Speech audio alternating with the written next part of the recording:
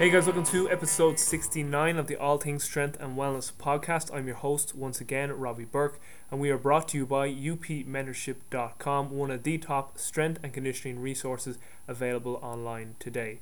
To get instant access to almost 20 hours of world-class online video strength and conditioning information, go to upmentorship.com and help support the show.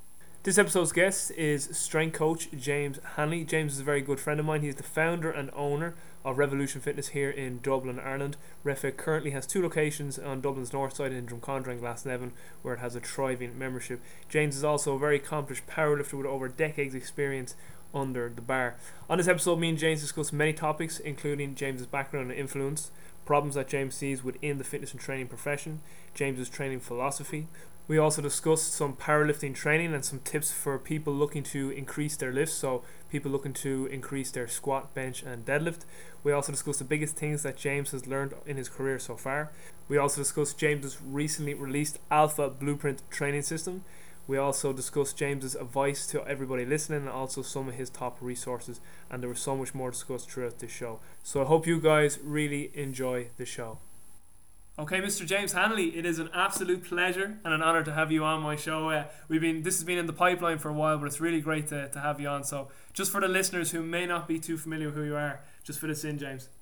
Man, thanks for having me, Robbie. It's an absolute pleasure and honour to be here with some of the world famous names you've had on. I feel like a nobody right now. But look, I wouldn't say that. I wouldn't say that at all. Here's just nobody's story. Basically, my name is James Hanley. I have a couple of gyms, Revolution Fitness in Dublin, Ireland. And my background is powerlifting. I played soccer and Gaelic at okay levels all the way through my youth and ended up kind of finding my way into powerlifting after a run of injuries when I was about 17 or 18 years old. Spent, 4 or 5 years training pretty hard for the sport. Did all right. Decent enough numbers. And somehow ended up going to college to study accounting. Ended up spending 4 years in college, 3.5 years working in training and audit, and I kind of realised quite rapidly it wasn't where I wanted to be. I was always very passionate about training. I was always super passionate about helping people, and when I got to the end of my training contract, the natural thing to have happen seemed to be to go into coaching on some level. Went in without a plan. Just kind of went for a ready, fire, aim approach. And, 2.5, 3 years later, I've got a couple of gyms. I've trained a decent whack of people and gotten some pretty good results. What made you go into accountancy? I don't know. I'm going to blame it on my parents. It seemed to be a pretty good career option coming out of school because I didn't really know what I wanted to do. I was never particularly motivated to study any science subjects, so that meant sports science was off the table. Yeah. And I'd always been pretty good at business. I knew I wanted to have my own business at some stage. Didn't know what I wanted to do though. So it seemed like a decent grounding to have in the back pocket for later on in life. Yeah. In terms of powerlifting, how did you get into that? Powerlifting was a strange one. I managed to dislocate one of my shoulders about 15 times to the point where I was playing air hockey in an arcade in Wexford, and when I went to hit the puck, my shoulder popped out. Oh, that's bad. So you can imagine this scenario, like me playing air hockey and then all of a sudden going down like somebody just shot me. And I was kind of at that point I realised, contact sports is probably out. I went off, got the shoulder operated on, and just kind of the doctor recommended, get stronger. So I went, okay, I'll get stronger. One thing led to another. I can be pretty obsessive when I get involved in stuff.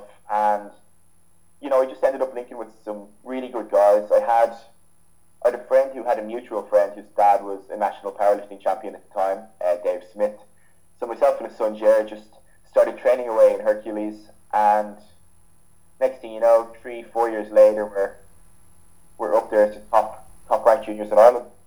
Wow, yeah, it's a bit of, I don't know if the word is luck, but I always look back when I was younger thinking, God, I would have loved if someone took me aside and said, no, you're going to learn how to squat bench, do an overhead press and pull-ups, but most of us learn machines and bodybuilding and stuff. Yeah. And that's not the shit on bodybuilding. I'm talking about like just machine bodybuilding stuff. You know what I mean? But because when I take the young guys in the gym now in the FINA, like and they're 15, 16, and I'm there like teaching them how to deadlift and squat and bench properly, and I'm just like, oh god, I wish I had me when I was your age.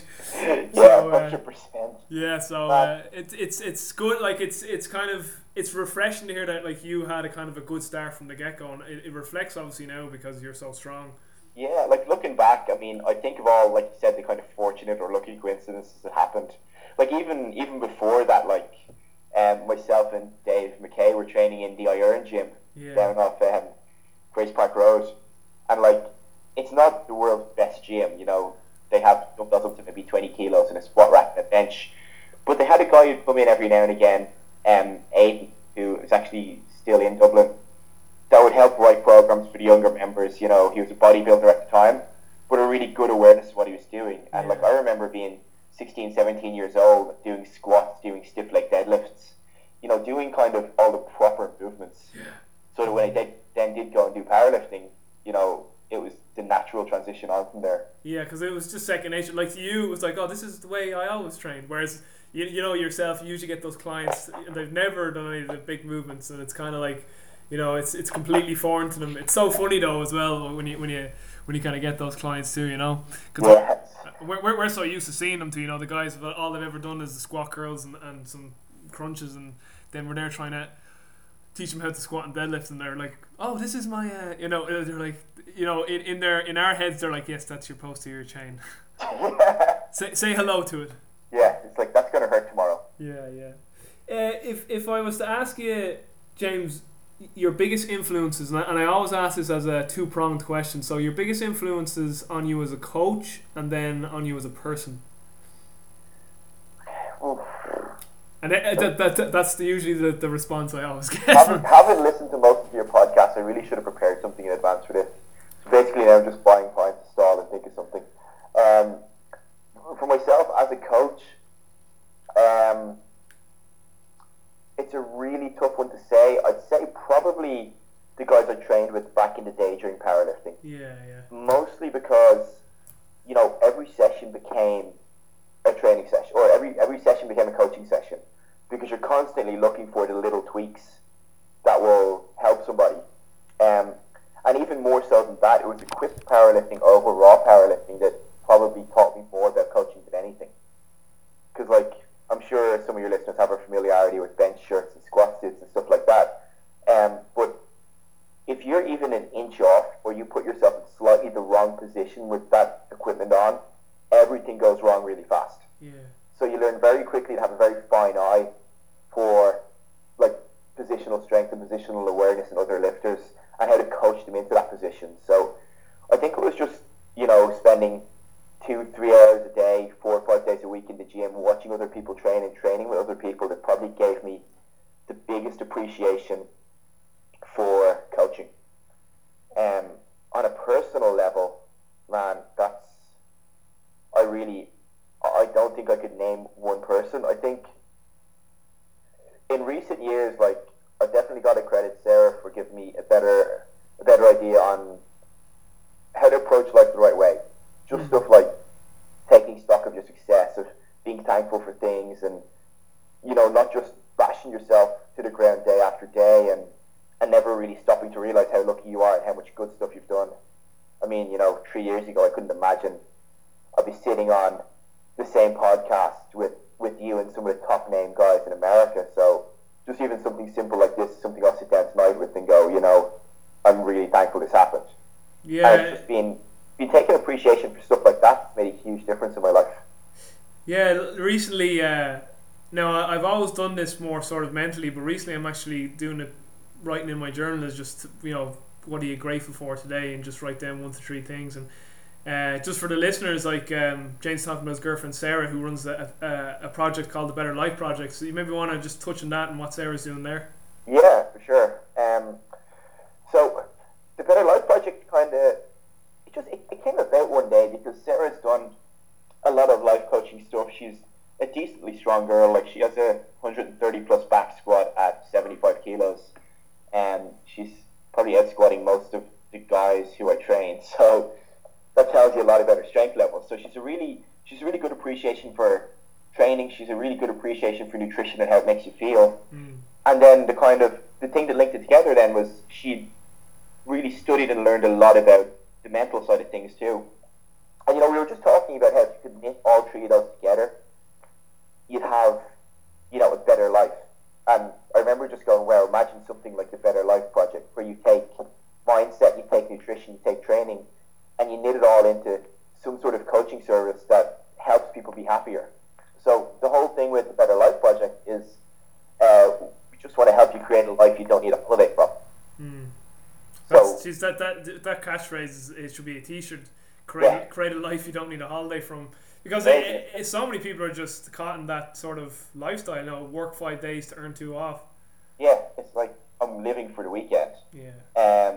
So like if you guys want to find out more about it, you can go onto the betterlifeproject.ie.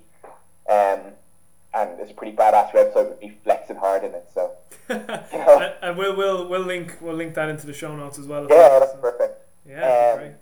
But yeah, like simple things like just having a gratitude journal, things you're thankful for, things you're happy you had happen today, and even like something simpler like having some sort of model to set goals and achieve goals. Next weekend, no, it's 7th of February, we're doing a thing, a lifestyle design workshop that basically is going to help people dig into, their motivations, what motivates them, what makes them happy, and what can they improve right now to make their life better. Because most people don't get happier by buying more things; they get happier by experiencing more things.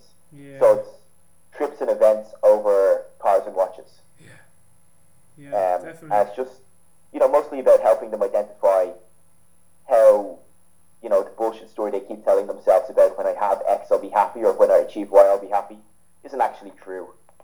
Yeah, and like when we actually verbalize those feelings, we're like, that's so true. Because just even you saying there, like an experience over a material thing, like I get so much more out of having conversations like this with my friends. Like, so like when I ever leave, like let's say if I'm over in Blackrock with Jay or Joey, or if I'm with you in your place, or if you're over there with the guys too, like I feel so invigorated for the rest of the day or the day after, because just the experience and the energy and being around people that kind of just they're I don't necessarily say like-minded, because I don't mean you shouldn't always be around like-minded people, because you need to obviously read antagonistic views to your beliefs to grow as a person too. But just being around kind of that culture of kind of people who want to have similar sort of aspirations of gaining, like those kind of things, of having an experience, and who are driven as well. But that's, sorry, I'm rambling here, but what I'm trying to say is that I agree with that concept of experience over a material thing. Like, like I get, so like having a stimulating conversation like we're having right now, like those things, I appreciate those sort of experiences. Yeah, for sure. Like, I mean, I'd much rather go to Bali next month than buy a new car today. Yeah, exactly. Because like, a car is a car. Once you have it, you have it. That's one of the really interesting things about like hedonic adaptation. I don't know if you've ever seen anything around it or not, but after whatever 3 or 4 weeks, the new thing you have no longer actually makes you happy anymore. It's just another thing in your life. Kind of funny. It's the same with training. Almost 3 or 4 weeks you adapt. Yeah, absolutely. You just get so used to having something around. Like, let's say the new TV you bought that was so awesome a month ago. You're like, oh, yeah. I guess I'll just watch TV. You don't really appreciate it anymore. Yeah. And if you've constantly got new experiences coming into your life, you're more likely to kind of appreciate the value they bring, because they're new and stimulating, rather than an old piece of technology that you don't care about. Yeah, big time. And just we were speaking about gratitude there. I think one great thing about gratitude is that it shines a much more positive light on what we assume or what we perceive to be negative things at the time. So like, if, like, say for instance, a simple thing, like if my stomach is a little bit at me, I'm all like, before you'd be like, oh, my stomach's at me, but now you're like, no, it's my body's teaching me something, it's telling me to listen to it. What did I eat earlier on today, and stuff like that, and I also kind of things from you on Facebook where you're kind of like, my phone bust and my my electricity and my internet went, but like I know you personally, obviously, and I know in the back of your head you're kind of like, I could get this vision of you like when your phone is sorted and your internet's back, you're kind of like, you know what, I wasn't that bad. You know, Yeah. it's not a big deal. Like life goes on. Because I think another post you put one day, I found it really good. I was laughing. It was really funny, but it was really true at the same time. You were like, I'm having a white person day today, and you were like, play me a fiddle. Do you know what I mean? And your point was that, come on, everyone who's on Facebook has no fucking real problems. You're on Facebook. You have internet. Like, Well, that's it. Like, I mean, I was sitting with my feet up in my beautiful apartment, having just had dinner, and like my phone broke and our heating went off. yeah, Like, oh, well, for me. yeah, exactly. So yeah, it's just simple. Like, man, to be honest, it's so frustrating to see people who have so many good things going on in their life, but all they can see is the negative. And when you do get into that negative, all you ever see is negatives. And until you break that cycle, you're just not going to be a happy person. Yeah. Whatever you've done there, your audio got much better, so stay there. Just here? Yeah. Okay, sweet as. We just move on with the next question, because we could just stay talking about like that stuff forever. Yeah. In terms of problems you see within the whole fitness industry, you know, what would you say to that? And not only maybe name a problem, but maybe give your solution to it. Right. I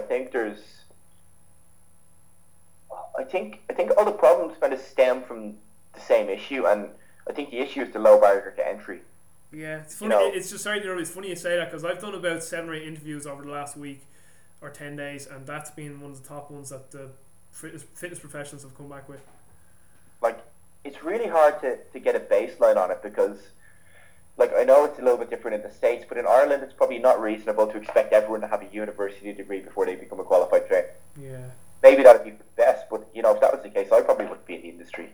Yeah. But I definitely think the problem is, like, a low barrier to entry. And that's not to say we need to make it harder. We just need to educate people and have people realise that when they are finished their primary training course, they've only just learned what they don't know. They don't have all the answers.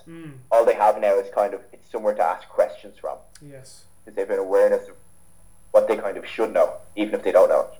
Yeah, definitely. Yeah. It's because I remember I was asked that question too at it was with the ICI. We did some workshop last year in UCD, and that kind of topic came up. And you know, just as you said there, like, I mean, I have no degree, and I'm hoping to go back. Not I say go back. I've never been hoping to go to college to get a degree.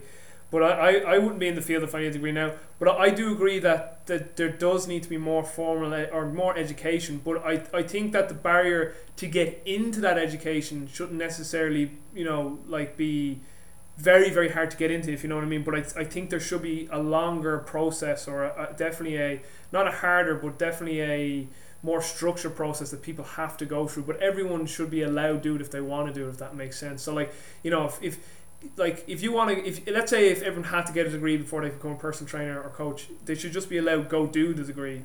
But like they still have to go through instead of being like, no, you need 600 points. Well, it won't be that, but you need 450 points in your leaving cert, and then you can't get the degree. But you really want to get into fitness, and do you know what I mean? So it's kind of a two-pronged approach in that, like, I think people should have access to what they want to study, but they should have some sort of, you know, very structured sort of course. Maybe not very structured, but they should have some formal training that they do need to do to show, as you said, like basic sort of just a competency. Yeah, competency is the word I'm thinking of. Basic competency. And then again, as you said, that's not to say that they're going to know everything. It's just to set that foundation.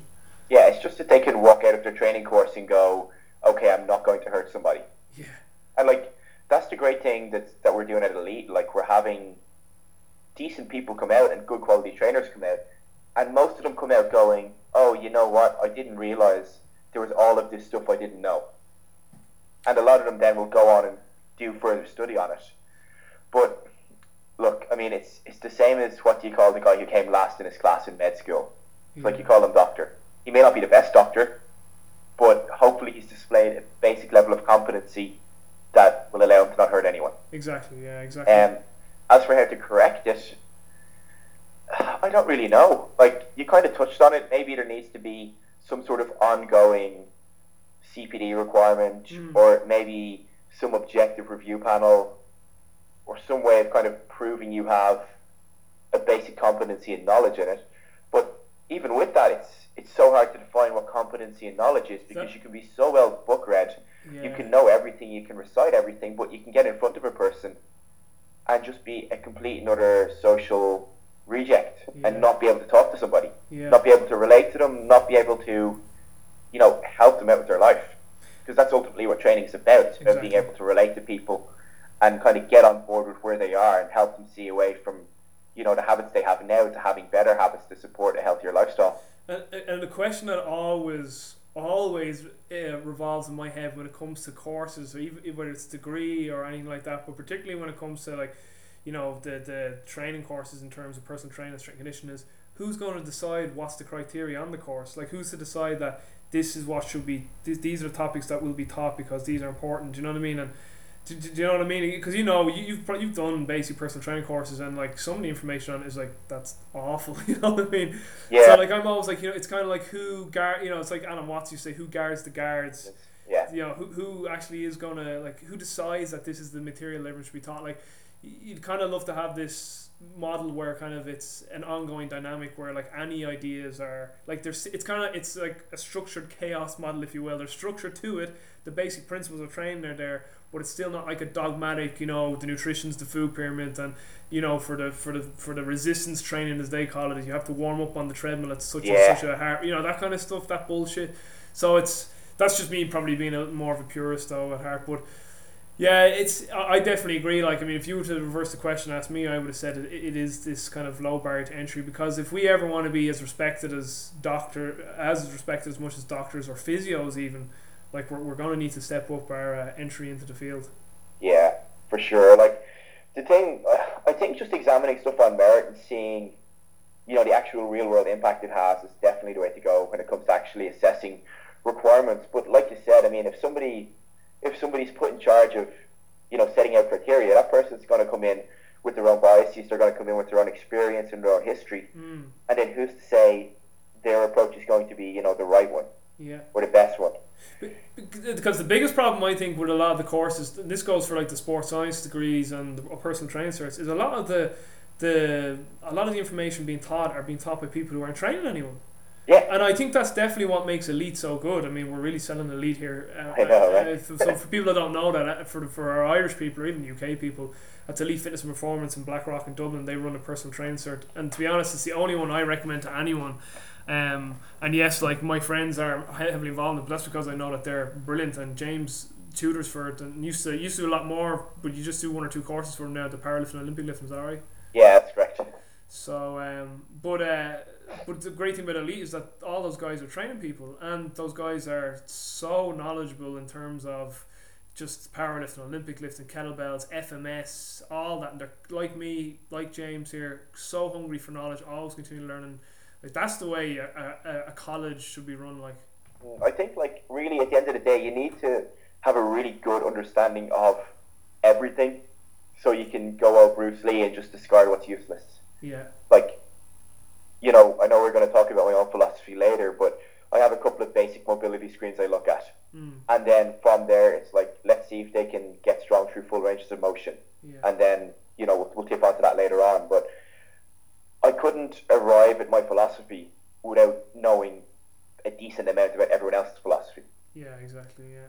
But at the same, this, like, I mean, if we were to sit down with who are perceived to be the top people in the field, like, so much of what they do is similar. Like, some people say move well first, do the big compound movements, get strong, know. So, but yeah, it's definitely with this idea of the kind of barrier to entry, it's definitely something I think that will be looked at. And I hope I made sense. Like when we say barrier, it sounds like we're going to make it really hard for people to get in. Like that, I would disagree with that. Like because I disagree with why it's so hard. Like, because I know in my heart that I would make a brilliant doctor, but I won't do medicine because I didn't have the leaving cert to do it. Where, like, I would like it to be like, right, you can go do medicine, but you still have to do the 7 or 8 years, but you can do it, you can apply and get in there. Yeah. That kind of way. It's the same. Yeah, it's like you have the chance to apply and do it, but whether you're successful in completing the course or not, yes, really comes down to your own competence. That's what I'm getting at. And also, I 100% agree with you that with courses, it shouldn't be just like, oh, you got 95% in this theory exam. Like, there needs to be, can he coach? Does he have personal skills? Is he like a human, not just a robot? Yeah. Because at the end of the day, like, And you're going to agree with this. Like, would you take a guy with 4 PhDs, or are you going to take the guy? This is like, say, if you're hiring a coach for your gym, you're going to take the guy with 4 PhDs, or you're going to take the guy who's got human skills. You're going to take the guy with human skills because you can make him a coach. And you can train somebody really quickly and really easily into being a good coach, but you can't train a personality. Yeah, that's really train personality. That's a second T-shirt you're going to sell. I feel like Gary Vaynerchuk here with all my T-shirts. I'm going to start taking notes as we Gary go. Vaynerchuk, he's brilliant. Okay, so yeah, we will touch into your training philosophy. So I know, like as we said offline before, like you yourself have your own training philosophy in terms of your powerlifting. So we can get into that, and I'd like to get into that because powerlifting is an area that I definitely want to attack more in my own personal training because I just want to get stronger because I hate being weak. And in terms then with your clients, like, so you know RevFit is more towards general population, changing lives. Yeah. You know, it's again, like I heard James, or not James, that's you. I heard Jason Kane say this from Urban Fitness. You know, he's like, you know, it isn't really about the 6-pack or, you know, the biceps. That's just kind of a way to get to the core of what people want, which is just to be more confident, better self-esteem, happiness, really. So maybe just touch on what are the philosophies of RevFit, or what are the core values, if you like, of Revolution Fitness, and then get into the training philosophies there, and then maybe get into some of your own training. Okay, I guess the overriding thing we do is help people discover their so that. And the so that is super powerful. It's kind of what you're saying there about Jay. It's like nobody wants to be strong, nobody wants to be lean, nobody wants to have a 6-pack. They want to have a 6-pack so that, or they want to be strong so that. Yeah. So that what? They're more confident, they're happier, they, you know, can score loads of girls. But even the scoring loads of girls thing, let's say, they want to score loads of girls so that they can probably feel happier or confident in themselves. So nobody really wants like a physical thing. They want the emotional response that comes off the back of it. Yeah. And you know, when you understand that, it's a lot easier, I think, to deliver the results. So when it comes to training, we look at 3 things. We look at mobility, we look at strength, and we look at conditioning. And the mobility stuff is, you know, when you're doing like a group personal training class with an hour to get a lot of good quality work in, it can be very hard to generate any real or lasting mobility change. So what we're looking at is, are there any really obvious red flags that somebody has which would preclude them from doing the exercises we use frequently? So we'll look at stuff like ankle mobility. Can they get to a full depth squat with their toes, knees and heels together? Can they do something that roughly resembles a squat with their feet under their shoulders? And do they have good articulation of their upper limbs overhead? And if any of that stuff is off, we'll just substitute movements. So, you know, we want to make sure people move first, and once we're sure they're moving first, then the goal is to get them strong. And you know, the getting people strong thing is like, it's the new bodybuilding, which then became, like, let's say, the new functional training and balancing on stability boards. Yeah. And now everyone's a powerlifter. Yeah. So I don't know. I'm sure it'll be another trend in a couple of years, but right now it's powerlifting and strength training. But, like, to be honest, all we're really looking at is, can they build enough of a buffer for everyday life in the gym? Like, can they get strong enough that their body lasts longer? That they can do their day-to-day life easier, that they can play with their kids, they can play with their friends and family, and actually do stuff that's meaningful to them. And then, you know, kind of 1 or 2 out of every 10 really get addicted to the strength side of things, and that becomes a big part of their life. And when that happens, I'm delighted because I'm a coaching geek. And then we just try and tie it all together with some sort of conditioning. So, like, realistically, we're just looking for them to be able to repeat efforts and not gas out. So that it would be something like a Tabata style interval. It could be 30 seconds of work, 30-second break. It could be density blocks. But it's just something done against resistance to get the heart rate up in a way that wouldn't be, you know, conventional strength training. And I've adapted the pyramid you've got off, I think, Albert Meal, was it? Yeah, I got it off Al, yeah. Yeah, and I've just kind of gone and said, look, the very top of the pyramid's power. You don't need to worry about it as a normal person, for the most part. Yeah. If we can get you strong and in good shape and get your work capacity up and make sure you move well, you eat well, and you don't have the world's biggest stressful lifestyle, we're doing pretty well. Doing great. So that's where we come at things from. It's just, let's make sure somebody moves well. If they don't move well, let's try and solve that problem. And once they move well, let's try and get them as strong as reasonably possible. Because like I'm sure you've seen this, like going, like for a normal person, like let's say an 80 or 90 kilo dude, going up to something like 130, 140 kilo back squat. It's not too hard and it's not too difficult with a structured training program, and you can get there pretty quickly. Yeah. But going from 140 to 200, all of a sudden that takes a big investment, and the risk off the back of that then obviously shoots up a lot higher. So is an extra 30 kilos on that person's back squat going to improve their quality of life? And the answer is usually no.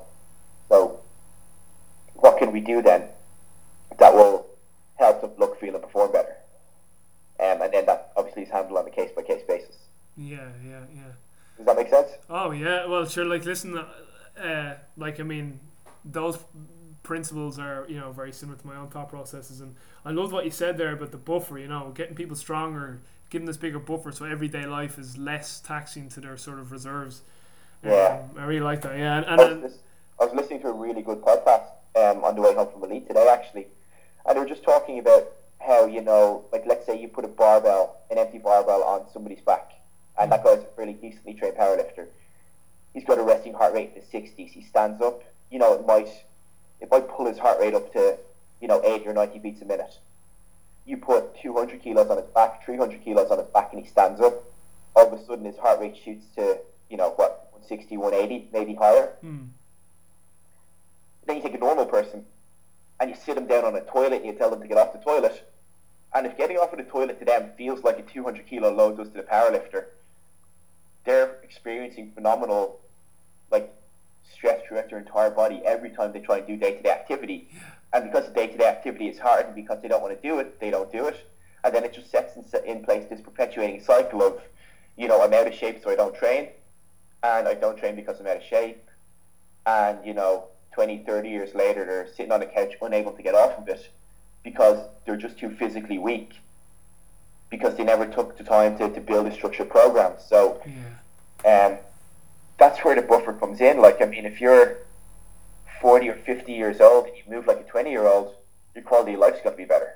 Absolutely. And you're going to be, you're going to offset, the sort of diseases associated with aging. And listen, stuff we already know, that if, just get strong and you'll stay younger for longer. Yeah, and it's stuff like quality of life over quantity of life as well. Yeah, exactly. Like, I mean, if you can live your life to a full and kind of, like, let's say in a fully energetic day-to-day manner where you're up and down and doing stuff every day until you're 80 years old, I'd take that over living to like 80.5 where I'm lying in a bed all day. Yeah, it's like the fasting studies that they've done so far. Like, I've heard this in Rob Wolfman, they're all like, yeah, like, fasting, like, where you decrease your caloric intake, it does seem to prolong your life, but only for like 2-3 years. Yeah. So they're just like, I'm not going to do it. Maybe in 2 or 3 years, if we have grandkids, we'll change our, or in 40 or 50 years with grandkids, we might change our mind on it. But I think right now I'd rather have high quality of life rather than a couple of extra years quantity. I know what you're saying, but to be honest, I would expect that by doing strength training, you probably are going to prolong your life as well. So you're going to have quality and quantity. You know what I mean? Yeah, that was the other thing they actually touched on. I can't for the life of me remember what university was studying it, but they were looking at like the 3 biggest predictors of longevity, and it was cardiovascular capacity, so VO2 max, leg strength, and it was something else, but it was muscle mass. Oh yes. So as you age, the greater your leg strength, the higher your muscle mass, and the better your VO2 max, the more likely you are to live a long quality life. Yeah. And the overriding thing above all of that was actually leg strength, if I'm remembering correctly. That doesn't surprise me, because I would postulate, I can't believe you just said that word. I would hypothesize that's because falls are so prevalent in older people. So if you're stronger in your lower extremities, you're less likely to fall, because what happens when you fall, you become immobile. When you become immobile, then you start to get cardiovascular issues. So yeah, absolutely. And they were touching on the idea that, it's not just leg strength, but it's also leg power and leg speed. Leg power and speed, exactly. Yeah. If you're falling, your foot needs to move fast to catch you. Yeah. And when it does move fast to catch you, it needs to be able to absorb a lot of force. Yeah. And all things being equal, the stronger, more trained person will be able to do that. Exactly. Well, to be honest, that's I've heard that many times. Where Mike Boyle said, he said like one of the first things to degenerate in people as they age is their actual power rep with the rate of force development. Yeah. So he was saying even with older clients, it's still good to do a bit of jumping and landing with them. Yeah. And throwing a medicine ball off a wall and stuff. But of course, even just having that buffer of strength will obviously keep that there for longer too. Keep that rate of force development for longer as well. Yeah. Like I remember saying to my mum a while ago about the concept of jumping. I was like, when was the last time you got both feet off the ground at the same time? Yeah.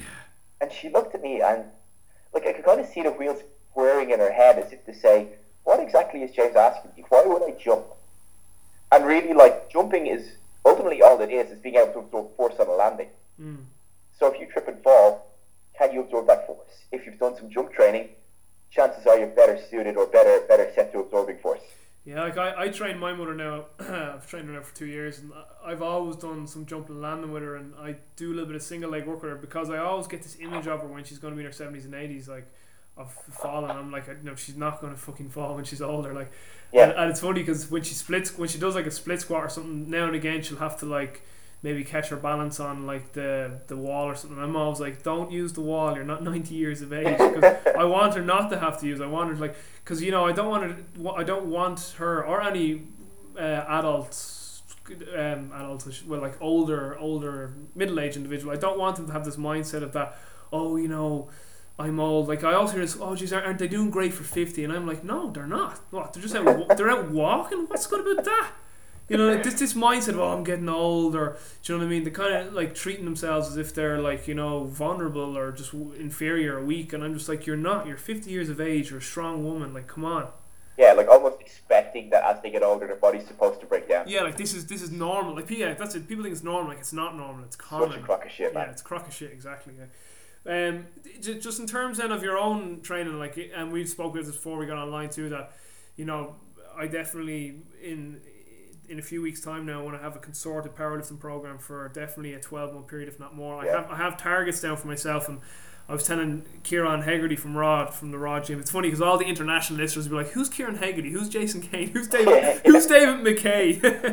This is just for people. Me and James like literally live 10 minutes apart or less, and we've known each other. We've actually known each other for years, but only really got to know each other over the last 2 years. Yeah. But so we're talking about friends of ours. But I was telling Kieran yesterday on Kieran, I should say. Kieran's the Irish one. Kieran Hegarty, my goals, like, so eventually I want to squat between at least 2 times body weight and up to 2.5 times body weight long term. My deadlift is at 2.2. I'd like to get that to 2.5, and long term 3 times body weight, and then I want to hit a 1.5 time weight bench press. They're my powerlifting goals, like.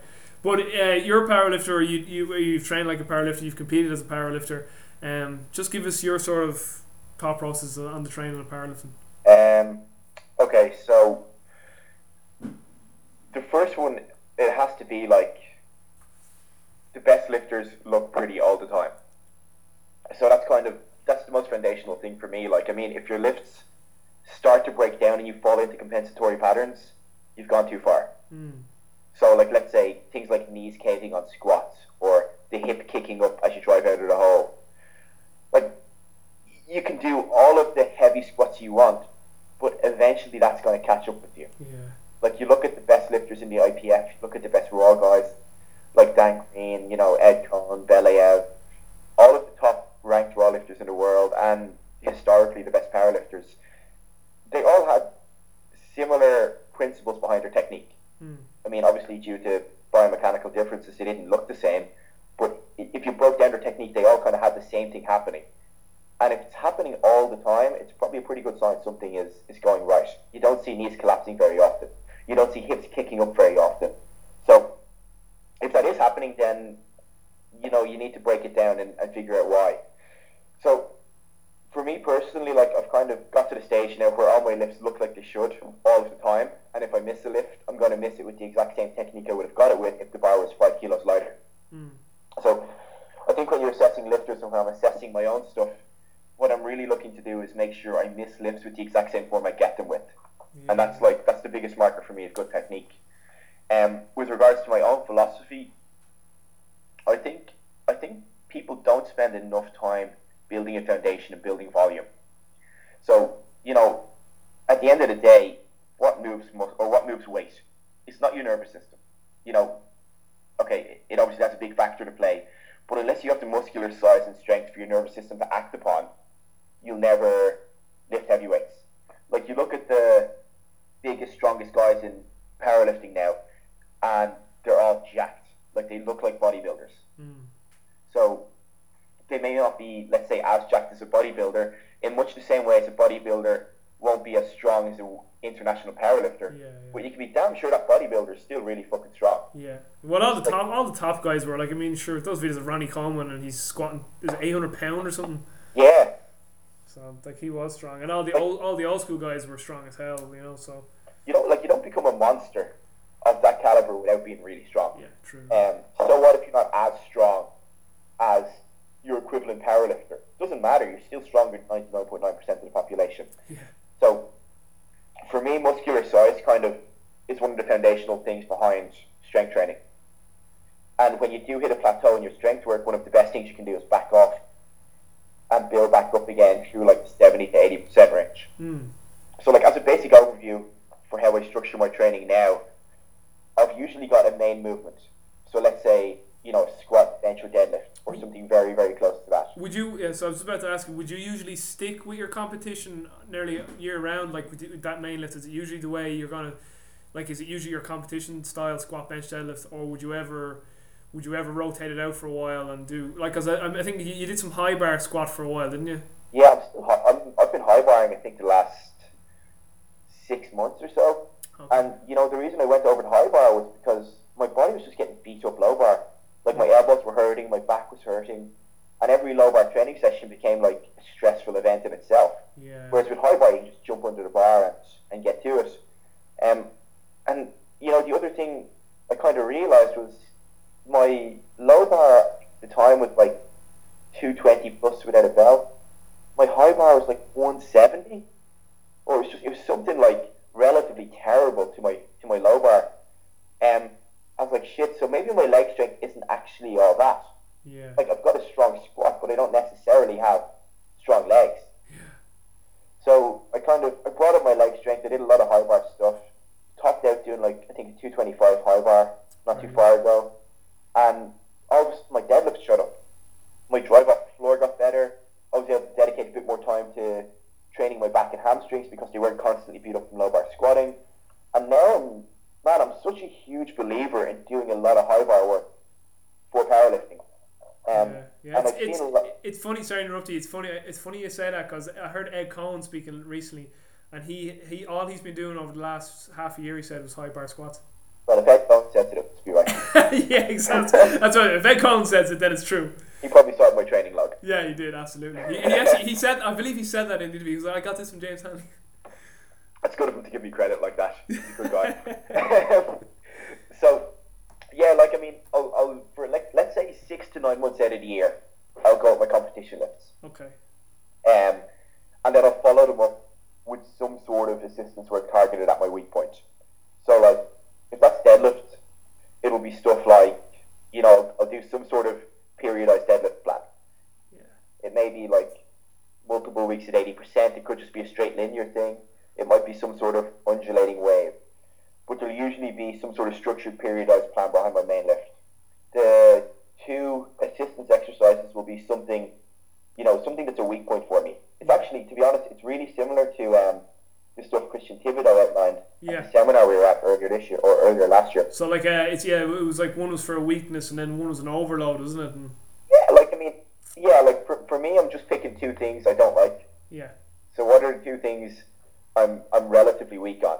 Like, so for a deadlift, it'd be something like a rack pull with a 2-inch elevation off the floor, because that's kind of where my leg drive ends. And because I have such strong legs relative to my deadlift, I'd always stall out around my knees.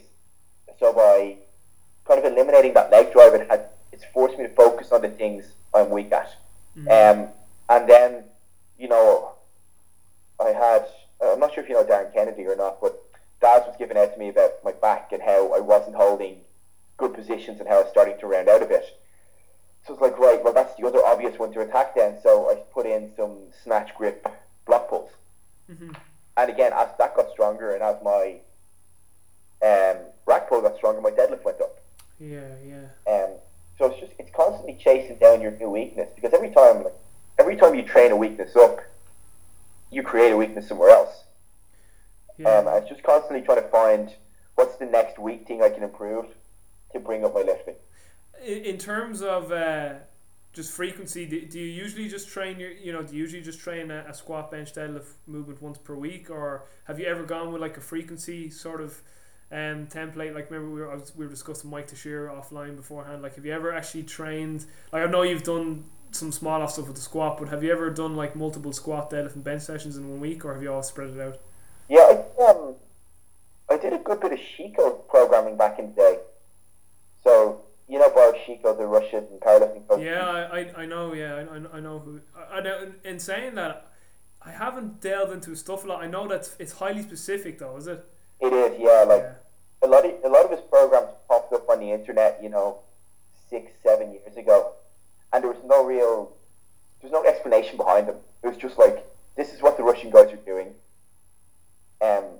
But like in the last kind of 6 to 12 months, he started to develop a good online presence for himself, and he's just been outlining how a lot of this stuff is actually very specific to the lifter. Depending on where you are in the Russian sports class system, you'd have different volumes, you'd have different setups in your training, and it was just something that was lost on people. So I played about with some of this stuff, and what I noticed was my squat especially responded really well to the training cycle. But again, I'm built to squat. I've got short legs and a long torso, so anything I do for my squat's probably going to make it better. My deadlift got a little bit better, and then my bench press just ran into a brick wall. So with let's say the frequency stuff, I think there's a huge amount to be gained out of it, but only if you've got, let's say, the muscle and size to support it.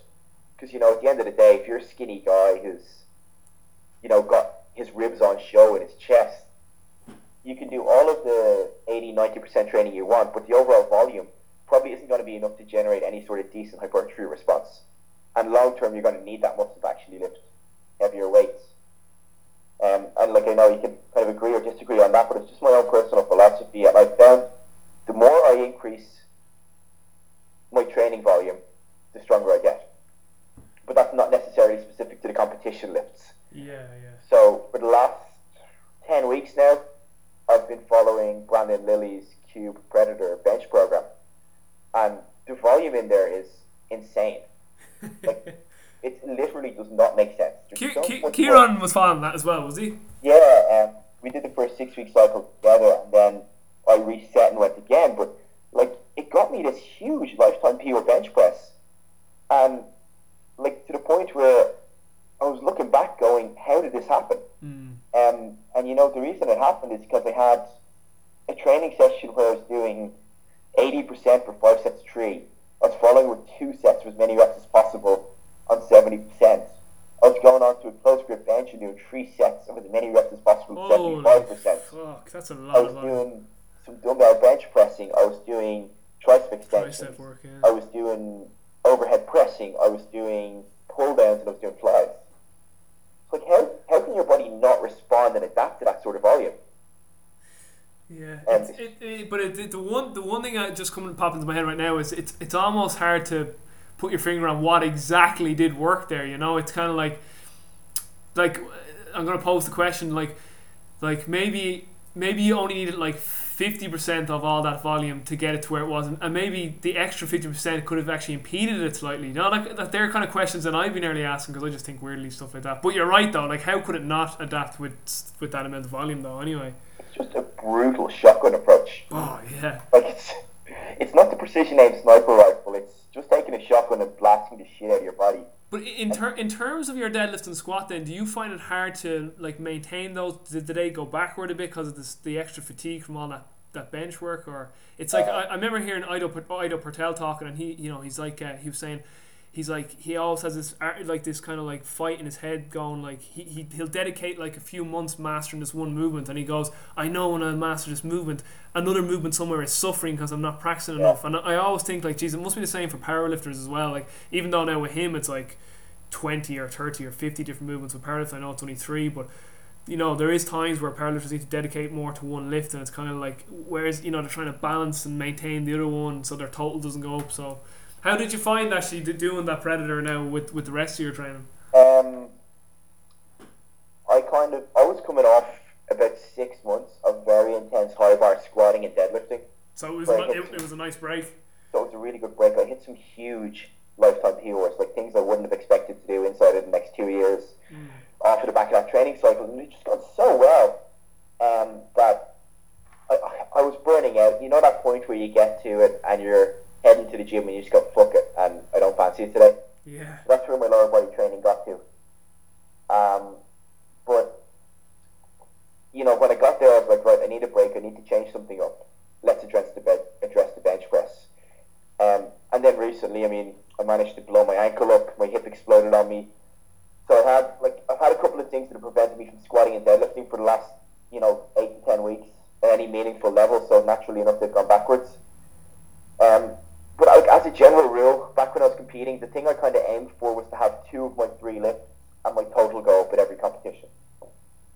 So I think it's probably a bit stressful trying to get all 3 lifts up at the same time. And I think when you get better and when you get stronger, the overall effect and demand on your body to recover from that is just too hard to sustain.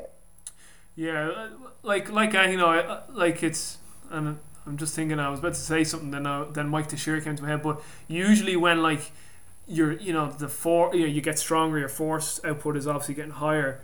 Usually then that kind of, you need to be more diligent with the frequencies and volumes that you're training all those 3 lifts at as you're kind of getting stronger. So as you're saying there, like, you just start to burn out, so That's it. Like, you might add a set or 2 into movements, but when you look at your overall weekly volume increase because of that, like, you're sending stuff through the roof. So, I think when it comes to competition and training for it, my philosophy is to spend as much time as possible in the accumulation phase. Yeah.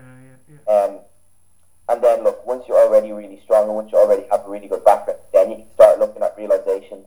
Then you can start looking at a more frequency-based approach to actually put numbers up in competition.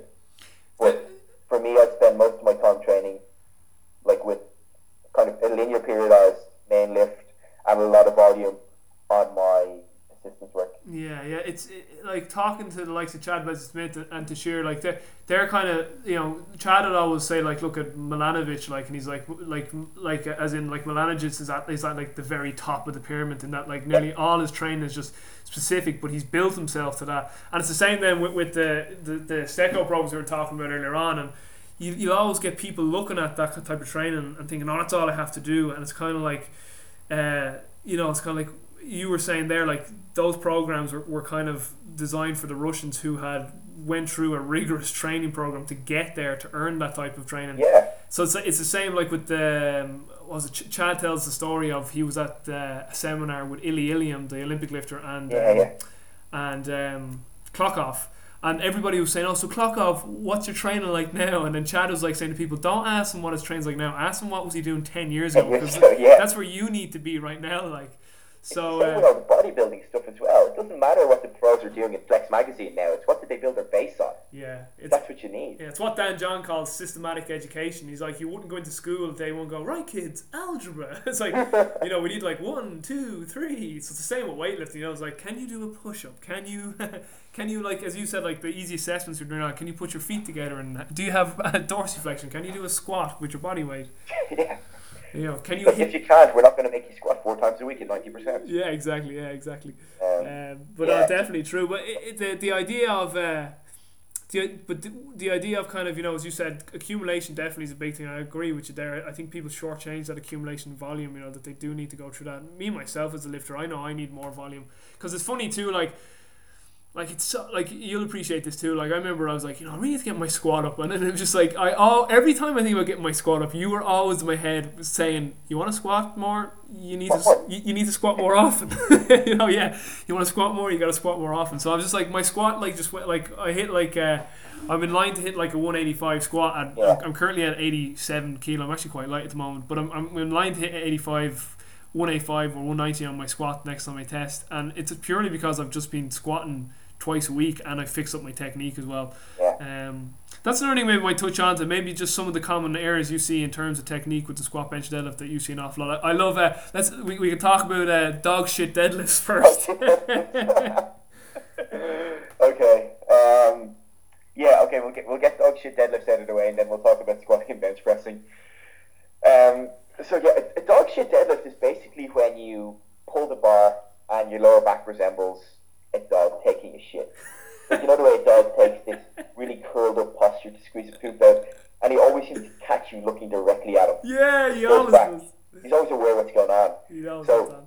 like, obviously the most common problem with deadlifting is like rounded backs. But you know, you've got two things going on there. Like, why is your back rounding? Is it technical or is it, let's say, structural? And when I say structural, I'm going to say that includes flexibility, it includes mobility, it includes stability, firing patterns, all that sort of stuff. So basically anything not technique related. So just simple things like, you know, can they clear the ASLO or trunk stability push-up test from the FMS? Because if they don't have the core stability to stabilize their pelvis as their limbs move, chances are when they get into deadlift, it's going to go wrong. So, let's assume that somebody has good movement, they have decent core strength, and they're functionally ready to deadlift.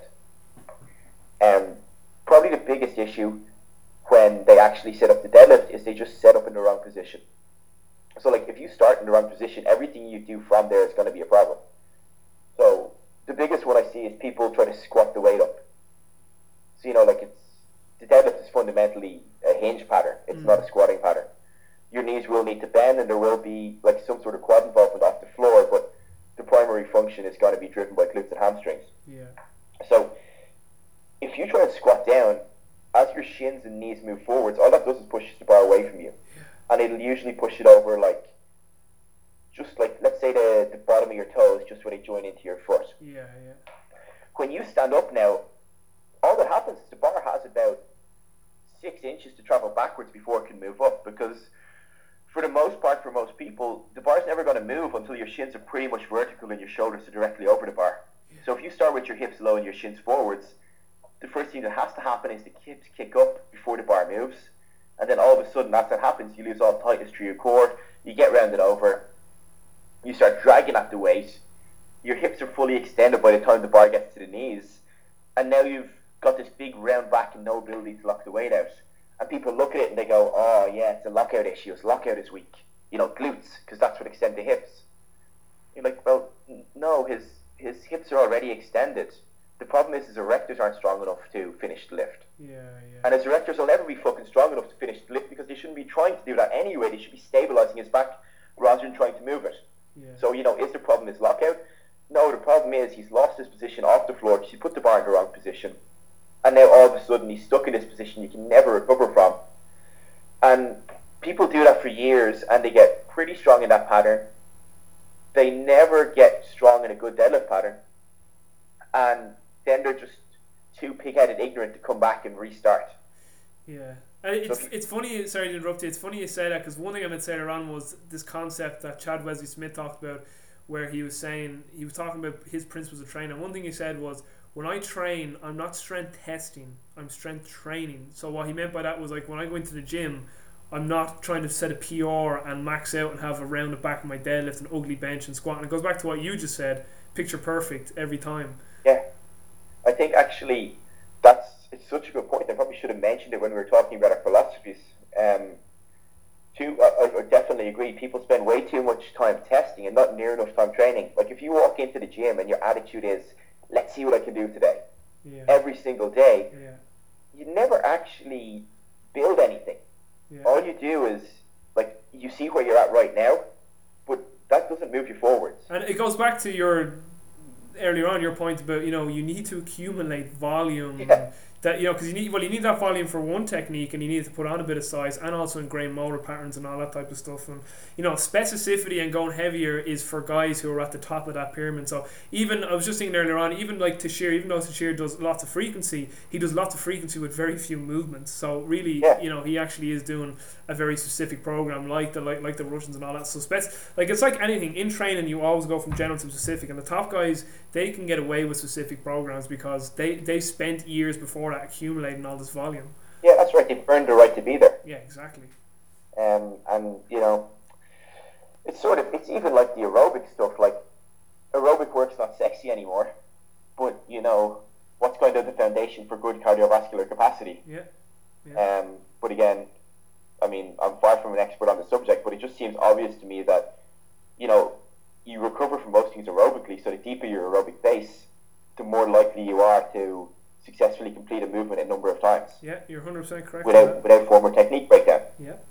So why would that not be a desirable thing to have? It's because road work isn't sexy and running laps isn't cool anymore. It's funny you say that, because I'm just reading Beyond 531 by Windler, and I've kind of skimmed through before, but now I'm just going through it again. And that was one of the things he said on it. He says, do some low cardio stuff, 30 minutes, 2-3 times a week, and he goes, believe me, it'll help you recover. Yeah, 100%. Like, I look at the volume I could put into my sessions and just my work capacity, like, back when I was competing hard. And I was pretty fit all around. And the reason I was able to survive through that was purely because I had a decent enough engine. Yeah. Like, I had probably a resting heart rate in the 50s, but that was maintained through just doing a little bit of aerobic work. I wasn't freaking out going redlining for 2 or 3 hours a day on my feet running. Yeah. But I was just doing enough to maintain it. And once you've, I think probably similar enough to strength work, like, once you've established a new base of real structural change in your muscle, it shouldn't really go away. I remember you saying to me one time, was it you did a race or a cycle or something like that, and I can't remember exactly what it was, but you did something like that. It was like a 10K run or something like that. Anyway, was it down Galway or? Yeah, it was the Connemara Challenge. And I just remember you saying to me, like, I was around there and I was like, did you do any training for that? And you're like, no, I just did it, like, and and you were kind of saying to me, that for some people, you were like, for some people that would be like such a challenge and achievement, and he's just like, for the likes of me and you or the guys that train regularly, like, to us, it's such a little stress to us, and you were kind of like, it's kind of like nice to have that, that it's almost, we take it so for granted that because training's our life. Like, we train almost every day, whether it's a heavy day or it's a recovery or mobility or some type of aerobic work or whatever it is, but it's just to have that reserve there all the time. I remember you said it, I just found it so profound when you said to me in the car, I was like, I never really thought about that like that. Me, like, if you said to me right now, like even though two of us would not go jogging, but like, if we had to go for a run, we'd survive easy enough, and we don't run at all, but it's just because our work capacity is so high from training for the years. And it's the same, like, with mobility and strength stuff as well. Like, just because, like, let's say you're trying to squat down and get a perfect overhead squat, you might never do that in training because it may not be something that's conducive to you getting your goals, but you should always have the ability to do it. Yeah. You should always have the buffer to be able to do that. And it's the same with, like, running. You should have the ability to go out and jog for half an hour. Yeah. Even if you never have to do it. But again, we're dragging this wildly off topic. It's all great. We're on deadlifts, and you were just deadlifts. And you were saying we got on to the reason we went off there. We were talking about, you were saying guys are too pig-headed to go back, and then I bumped in with the not testing training. We went off there. So the deadlifting thing, I think we kind of covered for the most part. Assuming there's no real structural issue, it usually comes to just setting up in the wrong position. Yeah. For me, my preferred start position is with the bar approximately over where the knot in my shoelaces would be. Yeah. And then that obviously varies from person to person, but it's a decent starting point to try and form some ideas on what they're going to do and where they're going to get set up from there on in. Yeah. With regards to the bench press, really, like, sure, you're going to agree with me on this. It's just a complete lack of stability through the shoulders. Yeah. Like, just being unable to lock your shoulders down and not have them move. They just, again, like, I mean, if you think about the nature of the shoulder joint, it's really just like a ball sitting on top of a saucer. It's not very stable. Yeah. And if you're trying to shoot a cannon out of that canoe, you've no idea where the force is going to go. So until you can lock it down and put down a stable surface for it, you're, you know, you're setting yourself up for injury, and you're setting yourself up for a lot of missed bench presses. With regards to remedies for it, like, I know the FMS and Grey Cook kind of talk about not using stabilizers as movers, but I've got my best success doing like dedicated scapular traction work, like pull-ups, scap pull-ups, band pull-apart variations, things like bat wings, trap tree raises, things that really force those muscles, not necessarily to make them stronger and bigger, but just to, for lack of a better term, wake up and, actually do their work. And then the other one I'll say on bench pressing is, a lot of the articles that have been written in the last 10 years on bench pressing have appeared on the likes of Elite and Westside. And, 5-10 years ago, they were all focusing on, for the most part, shirted bench pressing. Back when equipped powerlifting was a lot more popular. And, when you're doing it, you absolutely have to tuck your elbows. You absolutely have to pull the bar low. And lat strength becomes hugely important. But, if you try and tuck your elbows to your ribs on a raw bench press, you're probably not going to be a very strong bench presser. Like, your bar pack will be all screwy. Your elbows and shoulders are going to get achy. So, and again, there definitely has to be somewhere in the middle. Like, you're not looking for a big elbow flared bodybuilder style bench, but at the same time, you don't want to have this over tucked, Christian Bale in The Machinist, elbow to ribs and hands out to the side approach either. So for bench press, like, it's just failing to set up and retract the shoulders and lock them down, and then trying to, mimic something you've seen online without actually realizing why you're doing it. Do you find, like, personally, I don't know if this is true, but personally my own, because the bench is my worst one now, I'm long limbed and all that, but that's just excuses. In terms of, do you find most people's lockout is weak due to just pure strength through the shoulder tricep complex? Like, I just think I've got really just weak triceps in general though.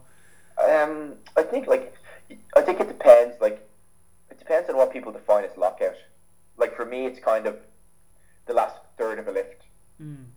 And in my experience, it's unusual to see a raw lifter who genuinely has a lockout issue. Most of them end up off the chest. Yeah, like, well, actually, I'm off the chest is actually my issue, so it is. It's somewhere like, let's say it's somewhere where the upper arm approaches parallel to the floor. That's usually where people fail. They'll fail, 3 or 4 inches off their chest. For people that do have lockout issues, like, a lot of the time, what I notice is one of their shoulders pops out. So again, it goes back to your stability thing again. So, like, let's say you're doing a high rep bench set, and you're doing like a set of 12 rep max. You might get like 8, 9, 10, like an absolute boss, and like the bar speed looks good enough to hit much higher, and then all of a sudden they just lose stability to one of their shoulders. It ends up around their ear, and you're not going to be able to load your joint in that position, so the body will just stop the lockout. And it's not weak triceps, it's just I'm in a bad position. And it's much the same for those guys when they're max testing. What will happen is, like, they'll crush a lift, like they'll hit a great bench press, they'll go 5 kilos heavier, and it won't move. Again, because they've hit like this stability gap where they have the strength to do it, but they don't have the actual stability to hold themselves in place so they can exert that force on the bar. Exactly.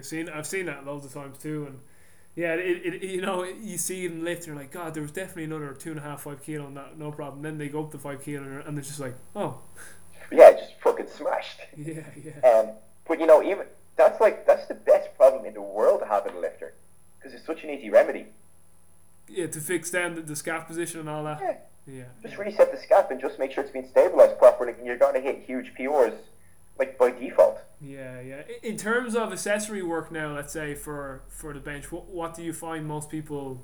Now again, it's depending on the lifter, but what's most common do you see has a big transfer? Like, do you find lat work, tricep work, direct pec work? Like, what do you find usually brings it up, along obviously once you've corrected technique?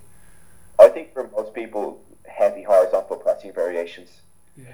So, stuff like close grip bench press, things like dumbbell bench, incline dumbbell bench.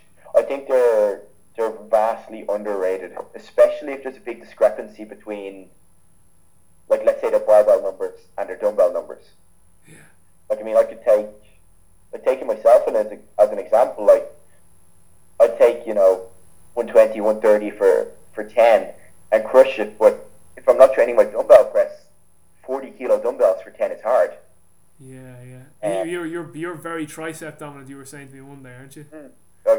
I'm relatively short armed, I'm pretty thick through the torso, and I've got a good setup. So my arm never really passes through anything more than a floor press range of motion anyway. Yeah. So when I sink dumbbells in, all of a sudden, like, I have this really big glaring weak point. Yeah. So for me, is more tricep work going to help? Probably not. It's probably this really big, obvious weak point I've never addressed. And it just happens that that's the thing that gets addressed the most on Cube Predator. So it's probably... I was just about to say that, yeah. I was just about, like, you were getting direct fly work to it. And... Yeah. It's like... I've done cycles of stuff like Poliquin's German body comp and those sorts of training that have huge amounts of pec work in them.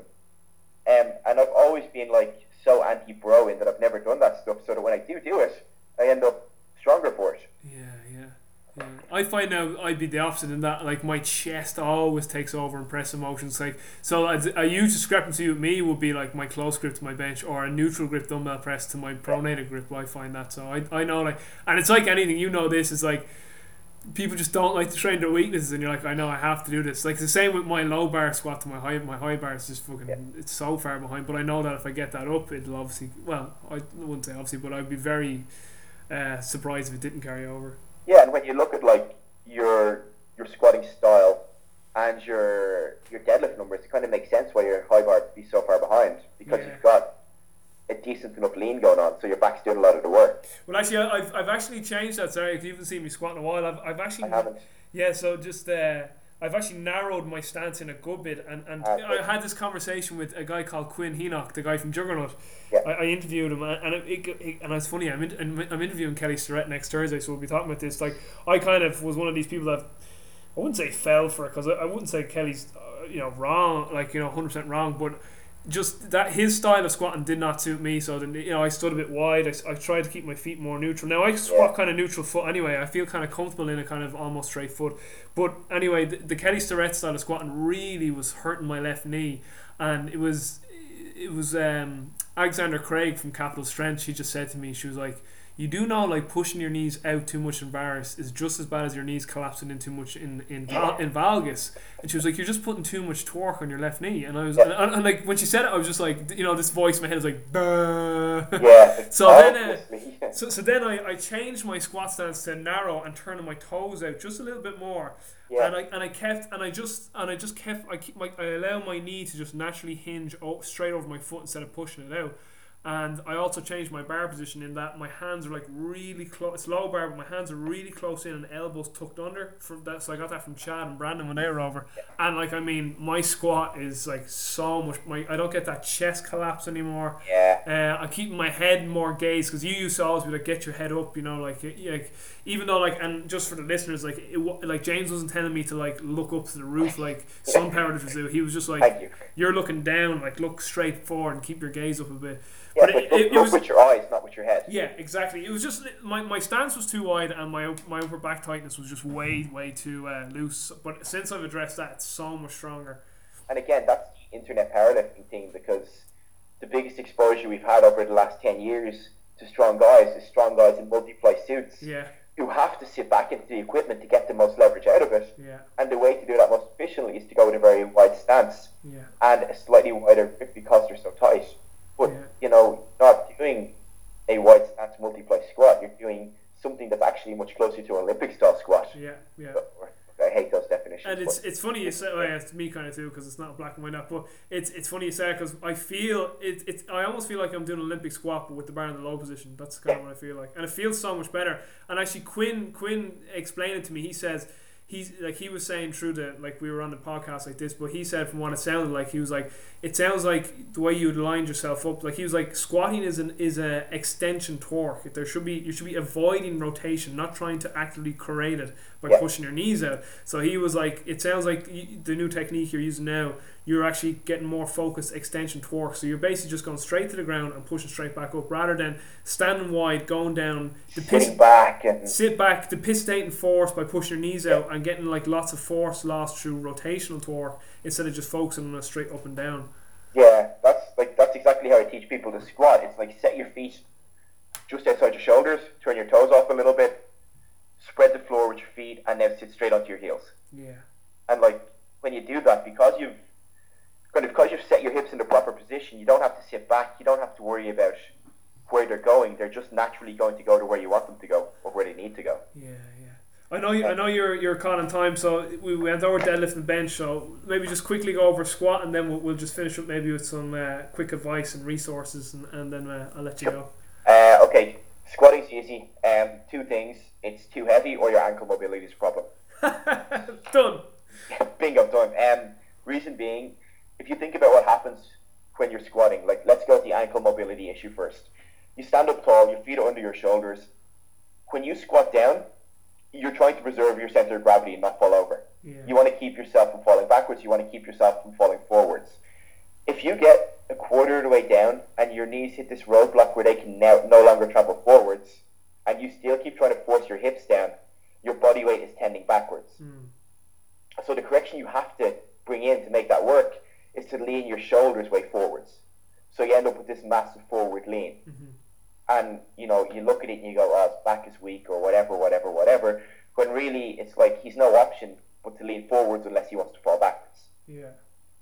Whereas if that same person got a quarter of the way down and they could keep their knees going forwards, like not massively past the toes, but just like maybe an inch or two past, it would allow them to keep their core a lot more upright or the torso a lot more upright, which then preserves the bar over the middle of the foot, and you end up standing up stronger for it. So ankle mobility number one. Once that's cleared then, and you still see that issue, it has to be leg strength. So not squatting strength, but leg strength specifically. Like your body's always going to find a way to complete a movement or to do something that roughly resembles the pattern you're trying to create. So for a squat, that is, like let's say getting your hips below parallel and standing back up tall.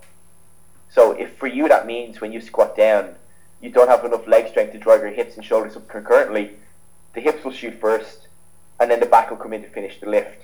Typically when you look at those people, they have a huge disparity between their high bar back squat and their low bar back squat. And with the high bar or the front squat, you've no option but to drive it up with your legs. Because if you don't, you're losing the bar. Whereas with a low bar squat, you can kind of fight it up in an ugly position. And, you can fight it for as long as you want.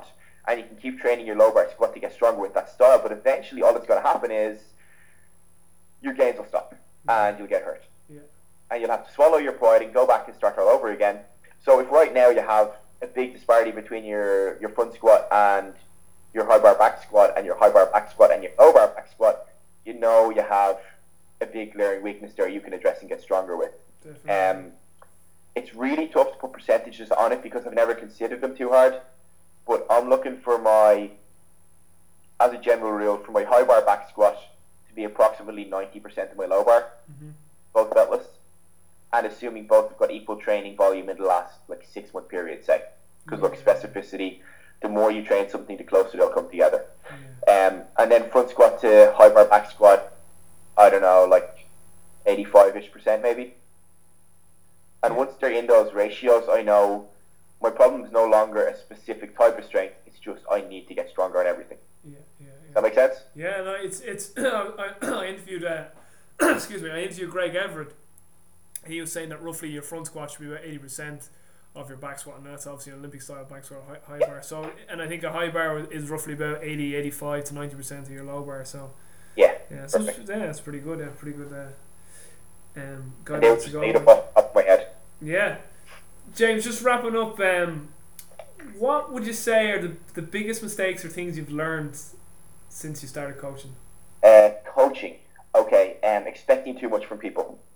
Oh. So, what I mean by that is, when I initially started coaching, my approach was, let's take what I can do and cut it in half. Yeah. Because that's probably what an average person can do.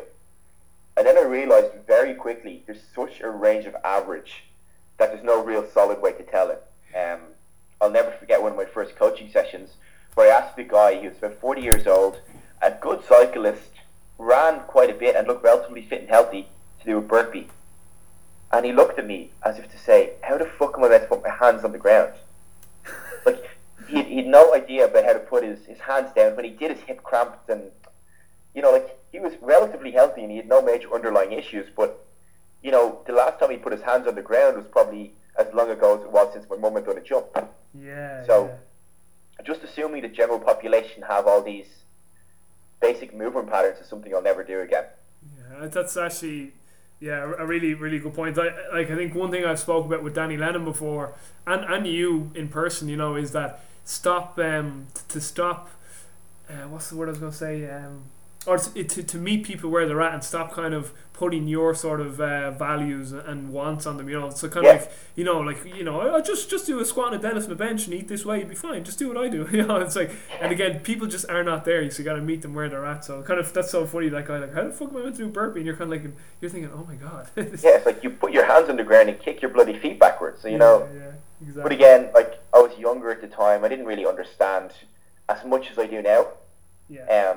Like, if you had to put me in a room full of strong athletic guys, I would have got amazing results. But it's taken a bit of time to break my understanding of what normal is, and just approach everyone as an individual. And even at that, like, you'll get a sense. There's like, let's say there's 4 broad categories of individual, and they outline them in precision nutrition actually. So, like, you've got low motivation, low skill. Yeah, I love that. High motivation, low skill. That sort of person needs to be pulled back a little bit.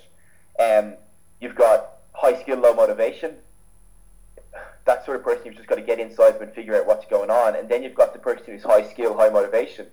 And that person will make you look like a world-class coach, because all you have to do is tell them what to do. They show up every day and just kick ass. Yeah. So understanding the different types of personality traits, and that not everybody loves training as much as I do, is probably the most important thing I've come to realize over the years. In terms then of advice you'd give to coaches, I used to always say young coaches, but I've changed that because, like, I've got coaches who are in their 50s, 60s, 70s listening to this. So what would your advice be just to any coach listening to this? Try to discover your unknown unknowns. So everyone has known or like unknown knowns.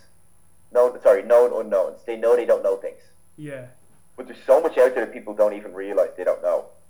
And I include myself in this category. That's why I listen to anyone about anything. But just simple things like how to set up properly for a bench press or how to set up properly for a deadlift. Don't just assume because you've been squatting for years you know how to set up the squat. Don't assume because you've been running for years you know how to set up to run. So it's always try and find, someone who's better than you in a field where you're weak and learn off them. And, if you can find somebody better than you in a field where you're strong, for sure go and interact with that person too. It's so funny you say that because, like, if you'd said to me 2 years ago, even like a year ago, do you know how to squat? I'd be like, yeah, I know squat. I know low bar, I know high bar. And then, like, even if you said to me now, do you know how to squat? I'd be like, yeah, I think I do. Because you're changing around and because now I realise, oh my god, how was I squatting like that before? Like, why? By the way, if I'm ever doing something like that in the gym again, you see me, like, whether it's with any of my lifts, please come over and be like, I don't think that's right. Gladly. It's the Bruce Lee thing all over again, though. It's like when I first threw a punch was just a punch. Yeah. When I learned about timing, about placement, about weight distribution, it got complicated. And then once I understood it all again, it was just a punch. Yeah, exactly. That's the same with lifting. Once you you've got to go through this pattern of having to break everything down, having to get completely bamboozled, so you can get to the point where you can look at it and go, okay, it's just that again. Yeah, exactly. And it's just all part of the process. 100%. And I think that's something that only comes with time. Yeah. Like, you can learn off the best guys in the world, but the only way you'll really ever truly learn this stuff is to try and fail yourself. Exactly, yeah. In terms of just resources, quickly before you go, and resources could be anything. Like, it could be a book, a DVD, an audio program, a person, a course, and it could be anything too. It doesn't have to necessarily be around training or nutrition. And we didn't even get into nutrition, but I'm definitely going to have you back on so we can touch more on maybe nutrition and business next time you're back on. Okay. In terms of resources, what would you recommend? Okay, resources. Because I know you're even though you offline you were kind of like you you love coaching, and you were saying to me offline that even and you do love educating and doing courses. You were kind of saying you love the coaching more, whereas I was kind of saying offline I love learning, and I probably slightly even more than coaching. You're still a very educated guy though. You do put a lot of money into your continuing education, so there's definitely great resources I know you can recommend. Okay, I think from a nutrition standpoint, I'm gonna just have to say the Paleo Solution. Yeah. Rob Wolf's book. It's so simple. So simple, yeah. But it covers the topic really well. Like it's just really simple, really straightforward, and really to the point. And then I'm gonna say the Paleo Solution, but don't be afraid of rice and potatoes. Yeah. I also too, you like Precision Nutrition, as in the website and the information it gives, and yeah, I was gonna say for mindset and for coaching, Precision Nutrition. Yeah. They've taken a lot of models from a lot of different places and kind of molded it into one really well put together form of coaching. For let's say, coming back to nutrition, I've got to say as well, podcast Danny Lennon, Sigma Nutrition. Excellent. Phil Learney's podcast is incredible. It's probably one of the best ones out there. And Paleo Solution is obviously a great podcast as well. Very good, yeah. With regards to mindset, obviously I'm going to plug the betterlifeproject.ie because it's a big part of what we do, and I'm a huge believer in it. I think one book that's probably had more of an impact on my life than any. Actually, no. Look, I'm going to come out right and say it. The most profound impact any training course, audio material, book, video, in-person contact, internet, whatever, has to be The Go-Giver. Oh, it's a great book. So the book is great, but the audio book is incredible. I actually listened to it 3 times. I can't the story itself is just incredible. It's amazing. It's so inspirational. Every time I read it, every time I listen to it, I come away wanting to do something. Yeah. But the way it's told in the book, and the guy who reads it has this incredible grandfather storyteller voice. Yeah, he has, hasn't he? Yeah. And it just makes it so easy to get into. So I think if you do nothing else on the things I say today, go and get the Go-Giver audiobook and listen to it this weekend. And it's really short. It's only 4 hours or something, isn't it? I don't even know if it's that long, but yeah, it's super short, super easy to consume. From a training perspective, it's really, really hard to distill it down into 1 or 2 books or places for information. Obviously, you've had so many incredible people on your podcast that if you just went through the archives, like the Chads, the Jims, they're the guys that resonate really well with me. The accumulation guys who have a lot of volume on the main lifts. That's the style of training I like, and it's the one I think that works really well. Yeah. So Juggernaut, 531.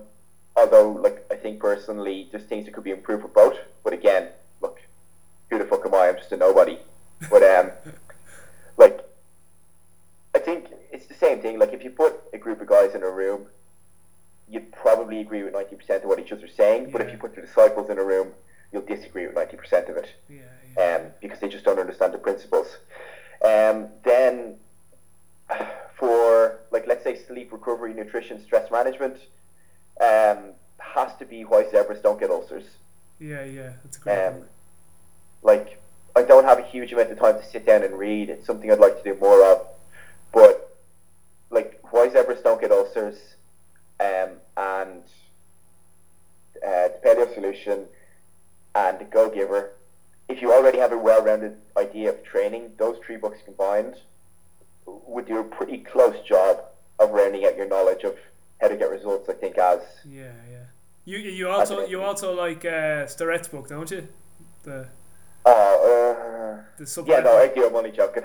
Yeah, his stuff is incredible. And it's not just the mobility stuff in it, though. There's so much about just setup and execution of lifts.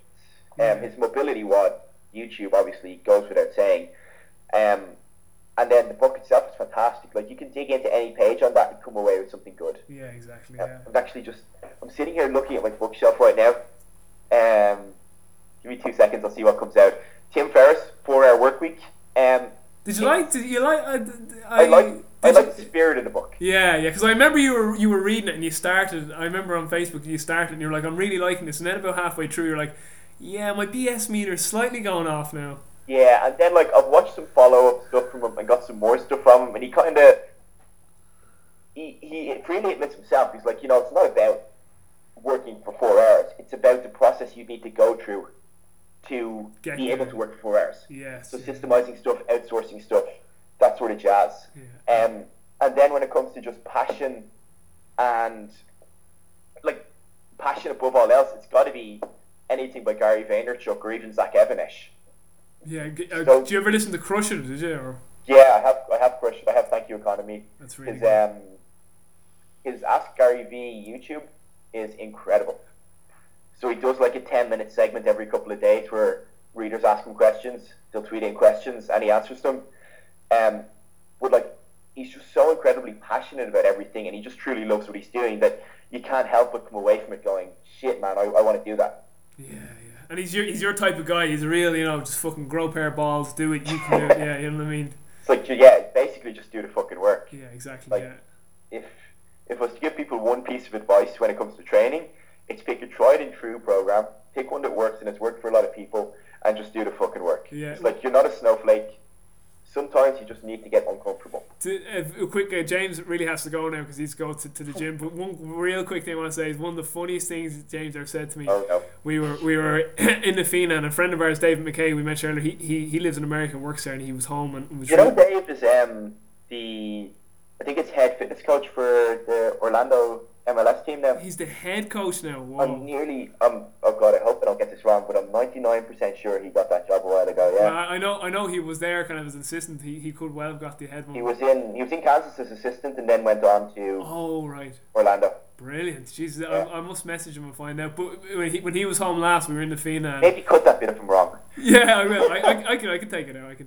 But we were in the Fina and we were talking. And it was just after I'd done the small off, and I was just kind of like, my squat, went up and blah blah. We were chatting away, and I was like, geez, it was a tough. I was saying like the first 3 sessions, I felt like I was broken, but I just fucking said, right, I'll adapt to it and just keep going. And then you just turned around and said to see, you go, people just fucking are trying to outscience their body all the time. They just fucking need to get in and fucking stop being wusses and train fucking hard. And I was just like, so true. Yeah, but the outscience your body thing is hilarious. It's like, I don't give a shit if you're working at 82% or 83% for 6 reps. Just give it 100% fucking effort. Yeah, exactly. Yeah. Just stop. It's the same reason why Westside has bred so many incredible lifters. Yeah. Like, the training is obviously incredible. There may be like ways to improve upon it. There's ways to improve upon anything. But the thing you can't improve is the atmosphere. Yeah. They just have a bunch of killers. It's the same with, like, let's say the Russian weightlifting system. Yeah. Like, if you don't step up, you've got somebody who's going to step over you. Yeah, exactly. Yeah. And in most people's lives, that's not there. There's no real crazy heavy desire to get better, or there's no need to get better, so you never push to do it. And as a result, you don't do it, and then you bitch about it. Yeah. It's like fucking Bill Burr, a comedian, has this joke, and he's all like, there's too many people in the world, and he's like, 70% of people just need to go out to the ocean and not come back. And then he's like, he has this joke where he goes, people should have to audition to keep their jobs so they can stay alive. So it's like you're saying, people don't have that kind of like, the pressure of, well, if you're not going to do it, he's going to take your place and go to the Olympics. Yeah. So it's kind of funny. Right, James, we'll have to wrap it there. Just where can people find out more about you? And we'll definitely have you back on. Best place to go is probably revolutionfitness.ie.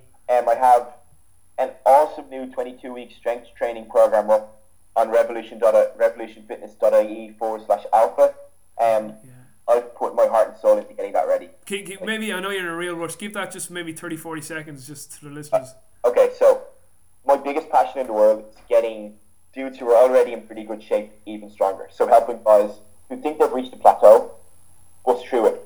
Like, I always talk about, like, the likes of Connor and Steve, guys who've been squatting 130 kilos or 120 kilos for a couple of years. They think they'll never get past it. Yeah. And then in 6 months and 8 months, we've got them up to like 160, 170 plus, having been stuck for 2 years at a relatively shit number for a grown man. Yeah. So the Alpha Strength Challenge came out of that. And it's just, I think it's the most comprehensive online strength training program there is. When you dig into it, you'll see, like, we have basically everything covered off from, nutrition, mobility, and mobility testing, which you then send to us to check out for you, the actual strength training side of things, weekly prescribed workouts for the 22 weeks, a 6-week initial accumulation phase, into a test week where you reassess, 12 weeks of accumulation heading towards intensity, a retest to see where you're at, and then a final realization peaking phase, which over the 22 weeks will probably get you better results than you get in 2 or 3 years. Holy shit. On your own. That's incredible. And so you get all of that. And is there nutrition advice on it as well, or? Yeah, so we start off just like the first 28 days, we're just getting a baseline set, like similar to the precision nutrition model. That's amazing. We move on to a bit of carb cycling, from there, just to help people understand how, matching your energy input to your energy output is important. So obviously being carb heavy on your training days, slightly lower carb on your non-training days. And then we taper on to a flexible dieting approach, because ultimately the program is there to educate you about training. Yeah. To get you better at doing your stuff. Yeah. So there's no point having this 100% perfectly clean carb cycling approach, because 99% of people won't live that way. Yeah. So they need to understand how you can still have like a 10% slack or a 20% slack once you're a little bit smarter about how you cheat or how you go through the rest of your day. And then we do all the coaching via our private Facebook group, with video feedback from myself. I look over everything daily on it, so people get a really good shake. And then it's really simple to sign up. You'll see it on the page, but it's only you get the first 2 weeks free. So if you don't like it, and if you're not blown away, you can just bail out. Oh my God, you're insane. 2 weeks free. That's unbelievable. So listen, I mean, I wish we had another half an hour to get into this and discuss more. But listen, we'll talk about it again, okay? Yeah, let's get you back on, and we'll talk about the Alpha program. We'll talk maybe a little more about your nutrition. What I really love to talk to you about is how you getting clients to break habits, because that's an area I think a lot of people, you're very good at, and people listening could definitely benefit from. And maybe talk about business. James is like one of the most productive guys you'll ever meet. He's just like always just working at some project, and the great thing about James is that he just seems to get shit done.